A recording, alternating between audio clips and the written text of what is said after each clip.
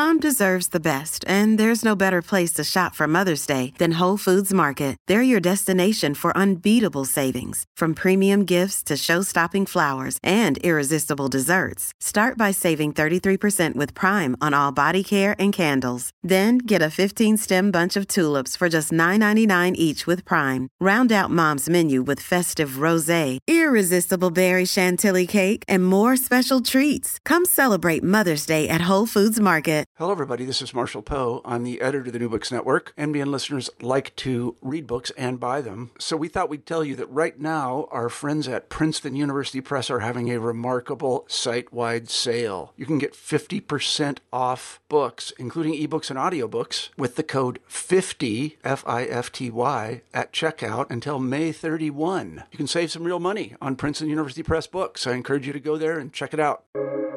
Welcome to the New Books Network. Hello, and welcome to New Books in Chinese Studies, a podcast channel on the New Books Network. I'm your host, Lori Dickmeyer. On the podcast today, we are joined by Hongwei Bao, Associate Professor in Media Studies at the University of Nottingham. Hongwei will be talking about his new book, Queer China, Lesbian and Gay Literature and Visual Culture Under Post-Socialism, which was published in 2020 by Routledge. Hongwei, welcome back to the show. Hi, Lori. Thanks for having me here.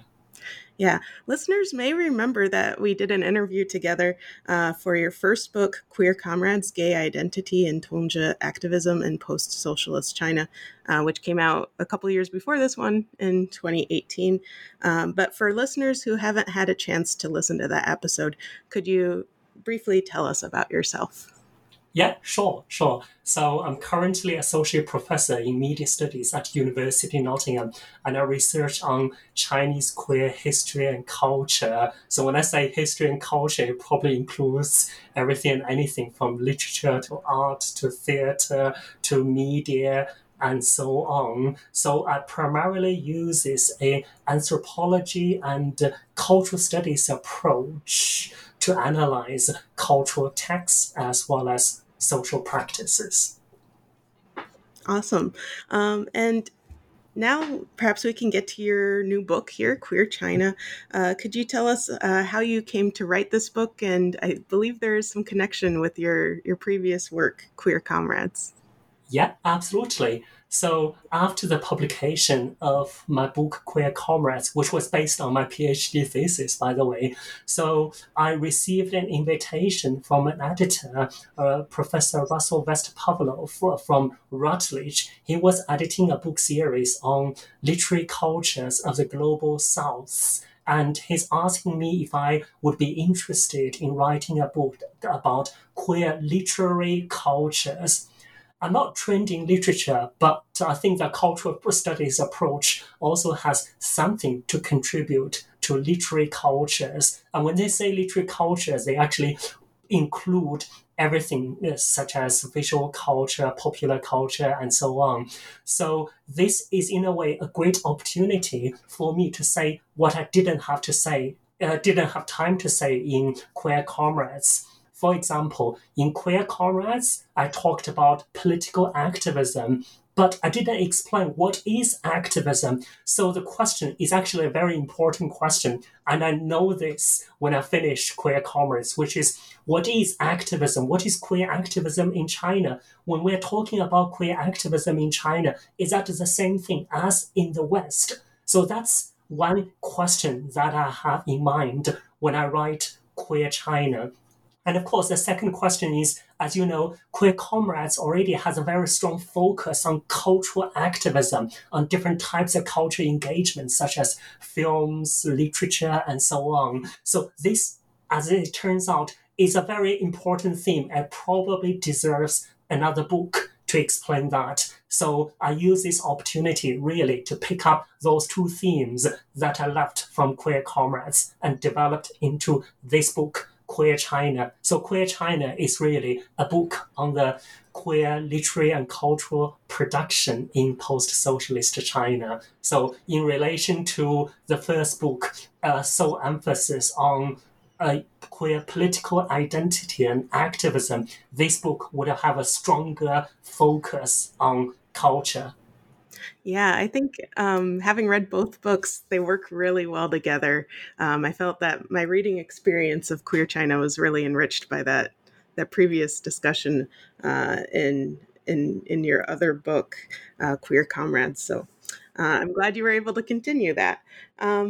Could you tell us a little bit about how you went about conducting your research? I know you spent a lot of time in China, and you describe your work as participatory action research. So could you tell us a little bit about what that entails? Yeah, absolutely. So first I'll say is that the field work of this book somewhat overlaps with the field work of my last book, Queer Comrades, which was basically a kind of ethnography of queer community and culture and activism in China in the 2000s, from 2000 to 2010s, etc. But after that, I went back to China every year, before the pandemic, and then continued my fieldwork research. So fieldwork is certainly an important method, but there are also other methods. So because of the subject matter, so I'm looking at those literary texts, I'm looking at films. So inevitably, so textual analysis of these cultural works would be an important method.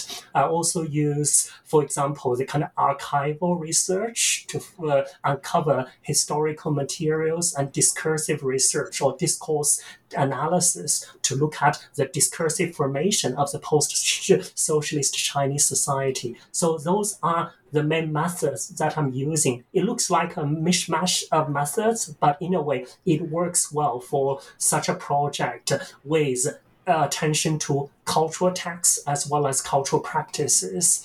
So as a kind of insider of the Chinese queer community, sometimes I have this kind of identity crisis of doing ethnographic research. So am I a researcher or am I an activist? So a lot of times I participated in those cultural events, sometimes even being very proactive in helping out in those events, such as Beijing Queer Film Festival and China Queer Film Festival Tour and so on and so forth. So eventually I negotiated my own identity as a kind of activist researcher. So in other words, the research that I'm conducting is part of China's queer activism. At the same time, Chinese queer activism also informs my own research and makes me come up with new theoretical paradigms, concepts, and so on. So I no longer consider myself as a sole researcher doing objective research, and my subjectivity becomes particularly strong in my ethnographic account and in my analysis of the cultural texts. Yeah, I definitely saw that attention to your position in your research. I really enjoyed the part of your introduction where you were talking about Chinese history during your life and how it intersected with your identity. I thought that was really fascinating. And I have to ask you a follow-up question. You briefly mentioned that you've been able to participate in the queer community in China during your visits up until COVID. Of course, COVID has disrupted a lot of different things. And it was something I was thinking about while considering your book, because 2020 was the huge turning point for us. So I wonder if you could briefly talk about how COVID has impacted your ability to conduct your research. Yeah, absolutely. So COVID both created difficulties or challenges for my research and opportunities. So let's talk about opportunities first. So because of COVID, I'm able to focus more on online activities. So that in a way triggered my next book, which is about queer media in China, which has a strong focus on the media and cultural production of the Chinese queer communities. Of course, my links with community media producers and with activists are important because they help me understand the environment of all those online production, online activities. But at the same time, I'm able to focus more attentively on what kind of new strategies are specifically developed and devised online and are used in an online community. So in a way, actually, when offline spaces are limited, the online expressions become very manifest. So these are opportunities. So, but also there are challenges. The challenge is, of course, not being able to, well, in a way, talk to the activists in person and see those cultural events in person. And also, I mean, the activists are struggling a lot during the COVID because not only because of COVID, but also because of the kind of very strengthened government censorship and crackdown of civil society during the COVID period. So it's very disheartening to see what's happening on the ground.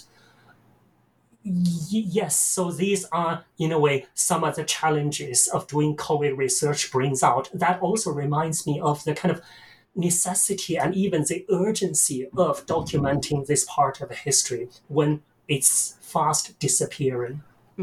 Yeah, I definitely got that sense that you wanted to record and document in addition to analyzing what you're looking at in the queer community. That's awesome. I wonder if we could continue on and talk a little bit more about some of the key terms that you introduce in your introduction. So, for instance, you use the term post-socialist metamorphosis to describe this transformation or set of transformations taking place in China's post-Mao and post-socialist era. And this is a theme that is throughout your book. So I wonder if you can talk about what you think are the most important features of the post-socialist metamorphosis for you. Yeah, sure. So I use the term actually to describe the interaction or the kind of interplay between the social change and the transformation of people's gender, sexualities, and subjectivities. So in a way, the social change shapes people's subjectivities. At the same time, people's subjectivities are also shaped, are also in a way interacting with society and history and so on. So in a way, this term brings together the social, political, and individual level really well. But at the same time, while I was writing this book, I was very much influenced by Deleuzean way of thinking and also Chinese Daoism. So basically thinking about human subjectivities as forever changing and the society as constantly changing. But such theorization can easily lead to the kind of historical annihilation. So essentially, we need a strong historical and social context to anchor all these changes. So in China, when we are talking about gay identity and queer desire today, we are essentially talking about how China's specific historical trajectory and social conditions shaped people's expressions of gender, sexuality, and identity. And I use this term post-socialist metamorphosis to describe the negotiation of China's socialist past and the post-socialist present, and the global and the local, Chinese and the global and so on. So in people's feelings, subjectivities, and embodiments. I think you've already answered some of the other questions I had for you regarding the introduction. So maybe we can move ahead to part one of your book a little bit. And this first part is called Queer Emergence. And in the first chapter, you again are presenting this kind of history, this genealogy of where we get maybe current gay identities and queer desire in China, how they reemerge in the post-socialist period. So I'm wondering if you can talk about some of the issues that you raise here. One idea you explore is something called the repressive hypothesis. So I'm wondering if you can explain what that is and then tell us a little bit about your critique of the hypothesis as it's been applied to China. Yeah, absolutely. So the term is not my invention, as you know. It is originally a Foucauldian term, among others. So essentially, the Foucauldian genealogy is very strong in this chapter.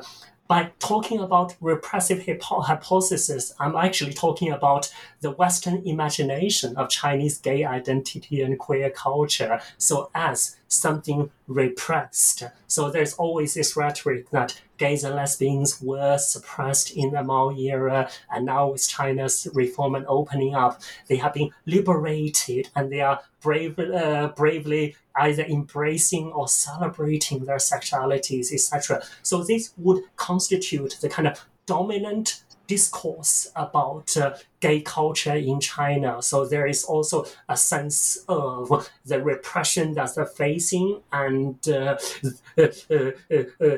framing the West as a gay paradise, etc. So by doing this, I'm actually drawing on a lot of historical scholarship, including the scholarship by historian Kang Wenqing, who did a lot of oral history projects of the older Chinese gay men who have lived through the Cultural Revolution and the Mao era and the 1980s, etc. And his research is fascinating. It debunks the notion that actually in the Maoist era, people don't have genders, don't have sexualities, and there were no gay people, and gay people were prosecuted, and so on and so forth. Yes, there were cases of prosecution, there were suffering, and there were a lot of agony of not being able to express your own identity and subjectivity.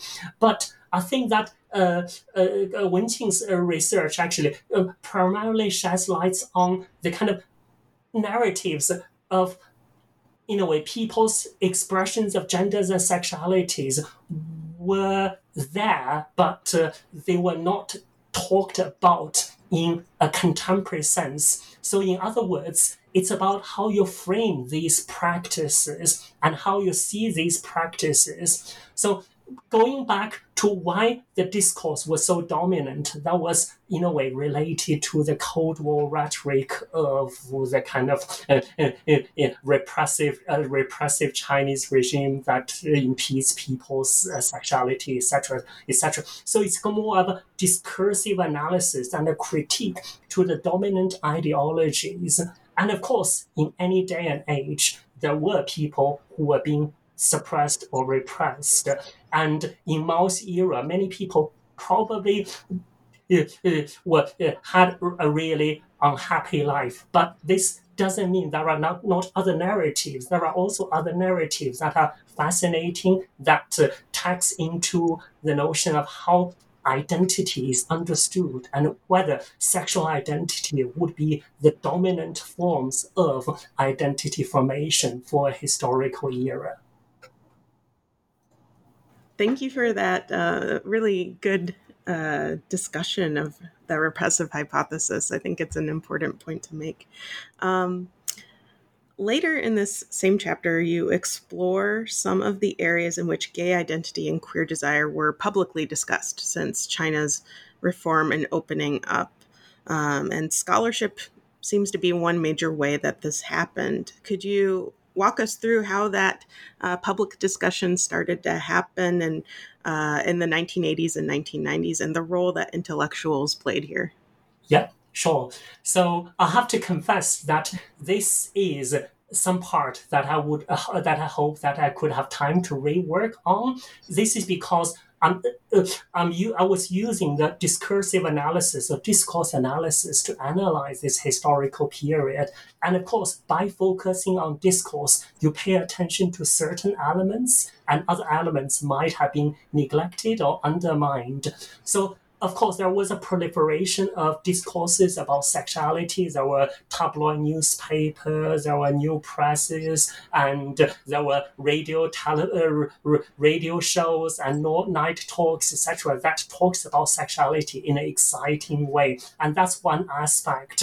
And Chinese intellectuals played a no small part in this process. For example, there were sociologists Li Yinghe who conducted interviews with local gay men in Beijing in the 1990s, and that became the first sociological research into homosexuality, which is called 男人的世界. And then there were Zhang Beichuan, who published the first medical research into homosexuality in post-Mao China, which is called 同性爱.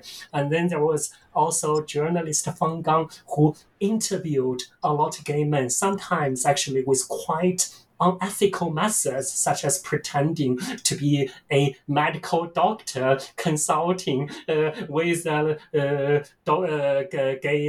gay men and lesbians, etc. So all these publications raised awareness of homosexuality or LGBTQ people in China, and they played an important role in bringing this topic into the public discourse. At the same time, with the relaxation of China's censorship role, at that time, more and more newspapers and television stations and radio stations started to talk about genders and sexualities in a very exciting way. So gays, LGBT issues become part of this issue of discursive explosion about sexuality in the post-Mao era.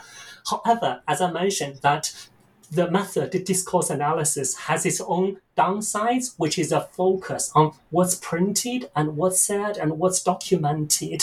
And there are a lot of people's practices that have not been documented. For example, people have been gathering in local parks and cruising grounds, toilets, and so on to cruise. And that also shaped the formation of the queer communities, but only by relying on publicly published sources. This insight hasn't gone into the analysis of the chapter, which is a pity. Well, that maybe provides some interesting avenues for future work, it sounds like. The rest of your book is really interesting for me because each chapter is a case study of some kind of piece of literature or cultural production. And it's everything from documentaries, other films, artwork, and even online cultural productions, which I think is a really interesting avenue too. So with the rest of our time, I'm hoping that we can discuss a few of these case studies and hear what you have to say about their analysis. So I think one thing I recall from your previous book is that it focused really on gay men, but with this book, you're expanding your source base to talk about lesbians as well. You even have a section that deals with, this concept of trans as well. So I find this really exciting. Perhaps we can look at your second chapter, Women 50 Minutes in Search of Queer Women's Spaces. Can you tell us a little bit about who this filmmaker Shito you're talking about and her film? Yeah, absolutely. Shito is probably one of the most prominent lesbian or queer women filmmakers in China. She has not only made films, but she was trained as an artist. So she has also got a lot of paintings, installation, and photography, etc., which is fascinating. She was also very active in China's queer activism and co-founded some organizations and initiatives and so on. So when I say Shito, I should add that I'm also talking about the artist collective and artist duo Mingming, because her partner Mingming is also very active in making a lot of these works. So we should understand the authorship as a co-authorship. So with a lot of grassroots and community productions, sometimes the authorship needs to be understood as a collaborative, as a kind of co-authorship. So that's the first clarification. And Shito's films, I'm talking about films here, is fascinating. So she has made about 5 to 7 or 8 films, and some are more widely circulated than others. But her films are mostly documentaries documenting China's queer communities, in particular documenting China's lesbian communities. For example, her film Women 50 Minutes is basically a documentary of women's lives in different parts of China. And then her other film, We Are Here, 我们在这里, is basically a film about China's history of queer women's activism since 1995, since the Beijing United Women's Conference. And then she also has other films such as 我们要结婚, We Want to Get Married, and so on, which is about the kind of queer marriage practices in China's queer communities and the kind of same-sex rights advocacy campaigns. I would say her work is very fascinating because her work is characterized by a very strong subjectivity, a very strong subjective voice. She always uses a first-person narration in her films, and she also uses subtitles. These subtitles are not transcription of people's speech on screen, but her own thoughts. They look like proses or essays or critical comments from the author. So that's fascinating. If you think about the bigger landscape of China's documentary, a lot of them have been very much influenced by the direct cinema tradition, so which is a kind of objective documentation of the social realities as they were. Xu Tou's works, in a way, defines or challenges this objective cinema tradition, foregrounding her own subjectivity, her own gendered and queer subjectivity clearly on screen and in front of the camera. So this is fascinating. Yeah, I really enjoyed reading this chapter because I was maybe surprised by the style of her films as you described them. So, for instance, you mentioned the subtitles that she includes, her voiceovers, and I think, especially for a Western audience, we think of documentaries as being very true and factual.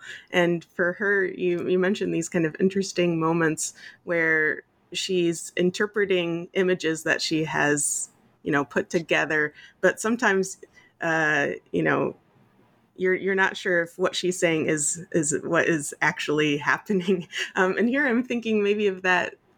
Was it the Lesbian Village, where you have this older couple, these two women who are spending some time together in a park, and she says that they've loved each other their whole lives. Mm-hmm. But we don't know if that's actually the case or if that's how she's reading it, right? Yeah, absolutely. I would call this queer reading strategies. So that's a kind of queer intervention into archives. So queer people's voices have always been missing in history. So where do you find them? And you really need creative strategies to find them, to interpret them. So one way she does is to find the kind of female homosociality or the intimacy between women. So in her films, you can see friendship between schoolgirls or the kind of camaraderie between people in the same, for example, this is the same workers' union and so on. So simply interpreting them as friendship is not sufficient, and we really need a queer eye, we really need a queer spirit to interpret as part of the kind of spectrum or part of the continuum where female intimacy, same-sex intimacy can be located. So that's why that I call this chapter kind of locating queer women's spaces. It's not that queer women's spaces are there waiting to be discovered. It's really about how we look at women's lives, how we look at queer women's existence, and finding inspiration from existing archives. Yeah, I thought it was a really fascinating case study. I wonder if we can turn to your next chapter now, Beijing Story, Becoming Gay in Post-Socialist China. This was, as you say, originally an online novel, later adapted into a film. And you describe it as, quote, a narrative of desires in queer space in post-socialist China, end quote. Could you tell us a little bit about this story and what you think it has to say about the intersection of class and gay identities and queer desires in China? And just as a side note, I think it's really fantastic that you're looking at some online sources Yeah. here, right? Yeah. Thank you. By the way, so for English speakers or English readers, this novel has now been published in English. So it's called Beijing Comrades, translated by Scott Myers, which is really well done. So I would encourage you to find the book and read.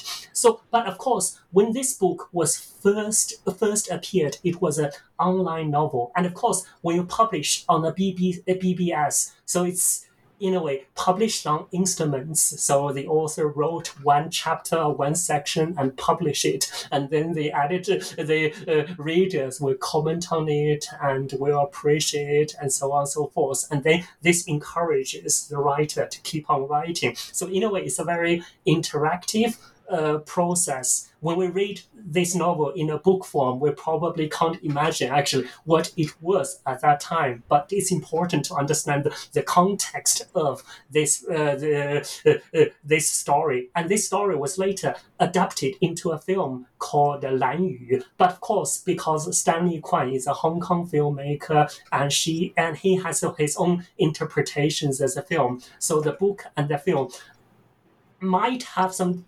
differences, but each one has its own charm. So this story, by the way, is one of my favorite queer stories from China, simply because it was very much intertwined with my own growing up experience when I was at university. So someone passed me the novel at that time, an online story, and I followed the story night by night. I was very unusual experience. So, but coming back to it, it's actually a very, you can call it a cliche story because it's really about two men falling in love with each other. And one is a rich businessman with wide government connections from a richer family. And the other person is a poor university student who struggled with paying a tuition fee. And then they met on an occasion where the young guy had to prostitute himself to earn the tuition fee.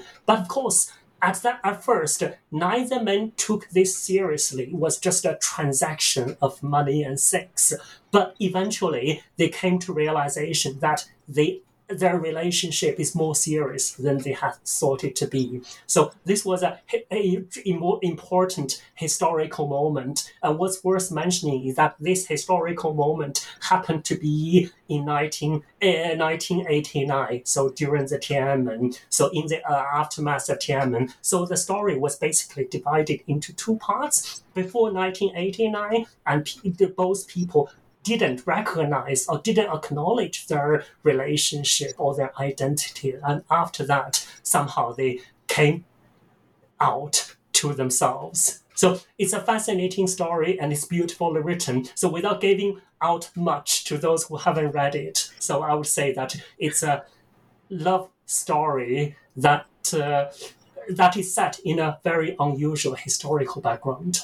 And it's this connection between personal experience and the social background that matters. That is more important to me. I'm sure the listeners appreciate that you aren't going to spoil the story for them.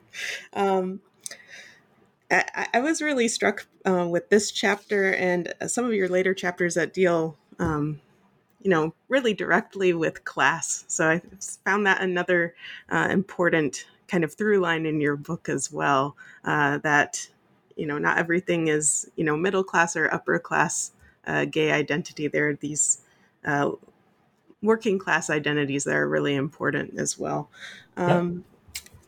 Perhaps we can talk about your next chapter, chapter 4, which is dealing with another online source base with fan fiction. I was not expecting this at all. I found it kind of exciting to think about fan fiction as this cultural artifact where we can think a lot about lesbian identity and think also about this really interesting relationship between the writer of this fan fiction and also the community around it. You use this term presumption to talk about this. So I'm wondering if you can tell us a little bit about Pink Affairs and Sure. this interesting kind of relationship. Yeah, sure. So, of course, the presumption is not my word. So, it's a word in fan studies. So, developer Henry Jenkins, among others. So, it's basically two words putting together, production and consumption. So, in online fan communities, and a lot of times, fans are active producers of cultural texts. For example, those fans would write fan fictions, create fanzines, and so on. So they are not only consuming cultural products, but they are producing, and a lot of times they're producing cultural artifacts for themselves. So the background of the Pink Affairs or 绯色事 is actually a reality TV show called 超级女生 Supergirl, so that was very popular in the early 2000s. So what's fascinating was that on that TV show, so there were some contestants, and some look tomboyish and some look more feminine. And there's no indication in the show itself that they might be gay or queer. However, that doesn't stop fans from matching them, from pairing them. So this is what fans did in that fan community in CP 超女吧. So what they did was basically to pair those two characters and tell stories about their love and sex and intimacy and so on. And a lot of them were based on parts of these two contestants' lives, but not everything is about them. So this is really about fantasy. So in a way, this genre is probably called girls' love today. So you might be more familiar with boys' love, which is basically beautiful boys falling in love together and so on. And girls' love is, in a way, a similar concept,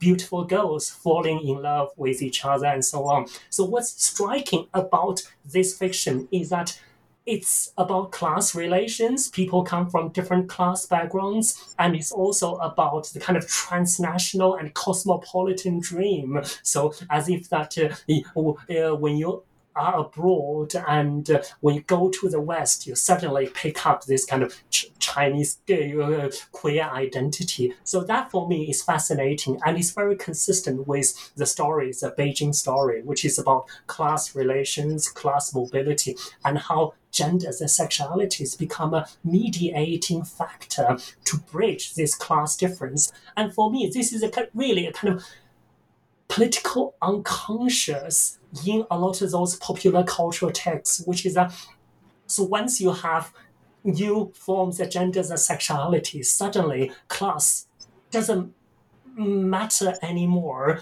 So as if the genders and sexualities can replace the old rhetoric of class and in the social inequality. Of course, there are a lot of utopian, in a way, aspirations of transgressing the social boundaries and social inequalities. But at the same time, there's also a very strong denial of the social injustices, as if that gay relationship can somehow actually live in a vacuum, can somehow actually create a kind of more egalitarian social imaginary. That's really interesting.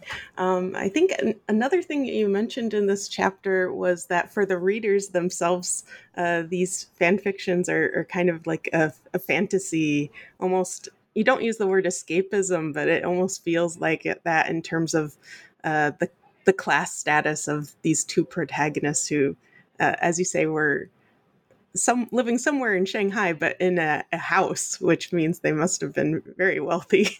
But yeah, another theme that emerged as well as I think you've talked a little bit about here is this this almost dual identity of being global citizens, but also Chinese. And I don't know, what do you think those two things are coexisting here, or are they at odds? Yeah, well, it's strange that we're talking about this because at this historical moment, it does look like being Chinese and being global are more separated than we anticipate. But remember, most of those stories were written in the 2000s. to 2010s, when there was very strong optimism about being Chinese is also a global citizen, and China is also part of the world, and there's not much difference between the Chinese and the Western. Being Chinese is already being global, and being global is also being part of the Chinese. So that was pretty much the rhetoric of the opening up, as well as China's entry WTO. So there was this discourse, mainstream discourse going on, so encouraging people to embrace the global, embrace the West, and considering themselves as both Chinese citizens and the world citizens at the same time. But now I think that since the start of the pandemic, probably even before that, so there was a very strong sense of antagonism between being Chinese and being global, as if they are not that they're not that compatible with each other. So I think those cultural texts, now looking back, I think they do bear the traces of their history. Yeah, I think that historical context there is really key, right? We like you say, we may approach these texts a little bit differently today. Why don't we go ahead and talk about some of the later parts of your book? So part 3, you look at queer urban space. And here you have a couple of really interesting examples. You have one about this public performance of a same-sex wedding in Beijing. And you also have one on poetry by Mu Cao. I wonder if you could maybe spend some time talking about activism here. You mentioned that was one thing that you wanted to explore a little bit more. So one thing you do in chapter 5 is talk about the predominant forms of activism in post-socialist China. So could you lay that out for us? Yep, absolutely. So this chapter is actually really important because it is a chapter that I started to think about activism in the Chinese context really seriously. And later I expanded on the idea. So in my new book, Contemporary Chinese Queer Performance. So essentially, I spent the whole book talking about the theater and performance paradigms in Chinese queer activism. But let's just go back to that example. The example that I'm talking about is a same-sex wedding event in 2009 in Qianmen in Beijing, basically in central Beijing. So now it would seem impossible, but at that time it was more possible. So essentially, a group of Chinese queer activists went to central Beijing to take wedding pictures. Instead of posing a man and a woman having wedding pictures, they have a man and a man taking wedding pictures, a woman and a woman taking wedding pictures together. So, of course, this attracted a lot of onlookers, and people were gathered and not knowing what's happening. And what's fascinating is that Fan Pepe, the filmmaker, followed this event, followed this type of activism, which we call flash mob type of activism, and documented the whole process. And the filmmaker also interviewed the onlookers, the pedestrians on the street, saying, "Oh, what do you think about this? Would you support same-sex marriage in China or not?" etc. So what we are seeing here is multi-layered. So on the one hand, we have a kind of enactment of a kind of marriage ritual, although marriage ritual is usually seen as heteronormative, but in this case, they queer the heteronormative scripts of marriage and family. But on the other hand, this is a kind of performed ritual, it's performative. So in other words, it's a process for the actors, for the participants, for the activists actually to reinforce their identities, and for the onlookers to understand this type of intimacy is possible. And yet another layer, which is the kind of documentary part. So essentially, this becomes a kind of filmed and documented event. And this mediated event was further mediated through the internet, through social media, and through community screenings, etc. So this is a fascinating event, and it in a way serves a good example of the creativity of local queer activists. So they understand the necessity of creating a news effect, so creating headline news. In a way, same-sex marriage was a headline news at the time. So they had to create such a spectacle in order to attract the audience. And at the same time, they are also in a way, aware of the local conditions and constraints. For example, the police interventions. If they had held this event on Tiananmen, probably the situation would have been different. If they, for example, didn't make this a wedding photo shoot and they make it as a kind of wedding ceremony, so probably it would have been more controversial. So in other words, we see the careful consideration of local conditions and the devising of the kind of context-specific and culturally sensitive strategies. So this is a good example of the kind of indigenous or local forms of Chinese queer activism. They draw on global scripts, but at the same time, they are also attentive to local conditions and to specific activist strategies. So I'm using this as an example to showcase the many, many other indigenous and ingenious forms of queer activist practices that makes strategic use of digital media, performance, and social engagement. Yeah, I think it's a really interesting point you make in your book, and an important one, that the type of activism you can do in China isn't going to look like the type of activism that you can do in like the West, right? You make this comparison between this, savvy, sensitive local activism of Chinese activists, and then maybe the more in-your-face, gay pride parade style of activism. And you explain why it has to be done differently in China. So that's a fantastic point. Yeah, this doesn't mean that gay pride didn't exist in China. In fact, Shanghai Pride lasted more than 10 years before it was shut down in 2020, I think. So essentially, there were also in-your-face type of activism. But even for Shanghai Pride, they were very understanding of the local conditions, and they had lots of compromises and in consideration of the participants' safety as well as China's political limits. So yes, but I'm mainly using it actually to compare with the Western way of kind of coming out as kind of confrontational type of activism that takes kind of individual identity as a true essence, as a basis, as a sole basis of activism. But in fact, actually, there are other, in a way, uniting factors or enabling factors that help articulate different types of identities and strategies. Mm-hmm. Yeah, fascinating stuff.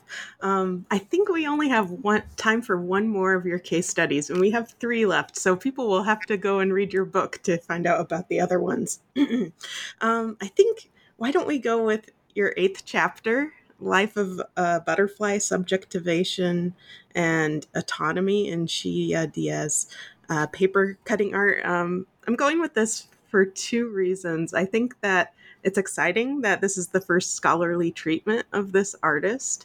And also, it maybe gets us a little bit more at the theme of, diverse types of, gay people and gay art in China. So I'm wondering if you could talk a little bit about who this man is and how he went from being a farmer and folk artist to one of the best known queer artists living in China. Mm-hmm. Yep. So first, a little bit, Xia Die. Xia Die is a paper cutting artist or paper cutter. So some of you might familiar with paper cutting as a kind of folk art or traditional art. It's basically, you use a pair of scissors to cut some papers into different shapes and so on. So this is in a way a tradition that is popular in North and Northwest China, and also it also exists in other parts of the world. But when people think about paper cutting, people think about those very traditional, very heteronormative imaginaries. For example, paper cutting are always used for weddings, heterosexual weddings. They are often used in rural settings and so on. So in a way, they are very incompatible with queerness, which is considered to be kind of modern or postmodern and Western and so on. But what fascinates me is that Xia Die uses this traditional form of expression and craft to express his queer desire. For example, if you look at some of his works, there are two men having sex with each other. However, they don't look that explicit at all. This is due to the kind of particular artistic language as the paper cutting that involves a lot of abstraction and disfiguration. So in a way, it's more like a cubism, or it's more like a kind of modern artworks.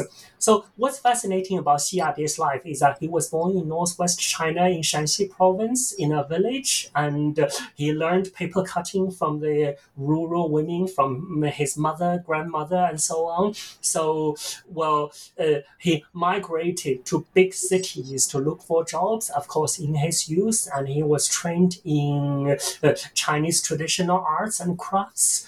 And he didn't catch people's attention for a long time. Of course, he was known as a good paper cutter, but apart from that, that didn't make him stand out amongst all the artists until he was discovered by Chinese queer communities. So he went to Beijing LGBT Center and showed his artworks, and the staff at Beijing LGBT Center immediately recognized that he's a queer artist. And this discovery, this transition is significant for his life. So through Beijing LGBT Center, he was put in touch with international curators, art organizations, and become the Chinese queer artist. So it's considered the Chinese queer artist because he uses a traditional Chinese form of expression. It's also because his language and the content of his expressions are very gay explicit. So somehow actually branded with this queerness, that his art was suddenly elevated to an international level and became the kind of representative for Chinese queer art. Of course, I love his artworks and he's really a great person. But for the purpose of analysis, I think what's fascinating is the transformation of his own subjectivity from a farmer to an artist, from a folk artist to a queer artist, and the kind of almost the erasure of the class identity and rural identity replaced by this newly acquired global form of gay identity. That makes him a good example of what I call post-socialist metamorphosis. Yeah, he's a really interesting case to look at, and your book is great because it has numerous photographs of his artwork, but also stills from the movies that you discuss and so on. So that's a great part of your work. So we're starting to come towards the end of our time here. So one question we often ask on this podcast is, what are you working on currently? And actually, I know you've written a couple of books since this book came out, or you've been working on other projects. So could you tell us a little bit about what you've been doing since the publication of Queer China? Sure. So I have a tendency of working on sequels. So essentially, after Queer Comrades, then there is something to be explained about cultural activism. So I wrote Queer China. And after Queer China, because I'm in the field of media and communication studies, and because there are so many fascinating materials about queer media and cultural production, I wrote my next book on queer media in China. And then after that, there's in a way, as I discussed, the importance of the theater and performance paradigm in Chinese queer activism. So that takes me to the next book, which is Contemporary Chinese Queer Performance. So these books pretty much form a series that document China's queer cultural history from the 1980s, 90s to present. So focusing on the year 2000s and 2010s. So in a way, they are important historical period because they were when gay identity or LGBTQ plus identity become manifest in Chinese society and became an identity. And this identity started to make claims about their existence, about their rights. So that was done. And I'm currently editing a book on contemporary Chinese queer art, which is fascinating. So we invited some Chinese queer artists, including Xi Yabie and Shi Tou and Fan Pepe, among others. So about 15 artists to write about their artist practices and to reflect on what is Chinese queer art. We also have curators, scholars reflecting on this issue. So that's an edited collection, Contemporary Chinese Queer Art, to be published by Bloomsbury Press next summer. So I think that book will be in color. So you have got colorful pictures. So I'm looking forward to that.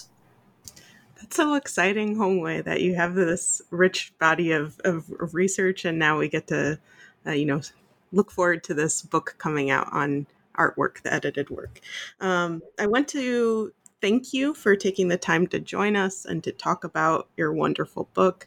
It's been a pleasure to talk with you, Hongwei. It has been my pleasure. Thank you, Laurie. Thank everyone. Yes, and thank you to everyone who has turned into the show. You've been listening to New Books in Chinese Studies, a podcast channel on the New Books Network. Have a great day, everyone.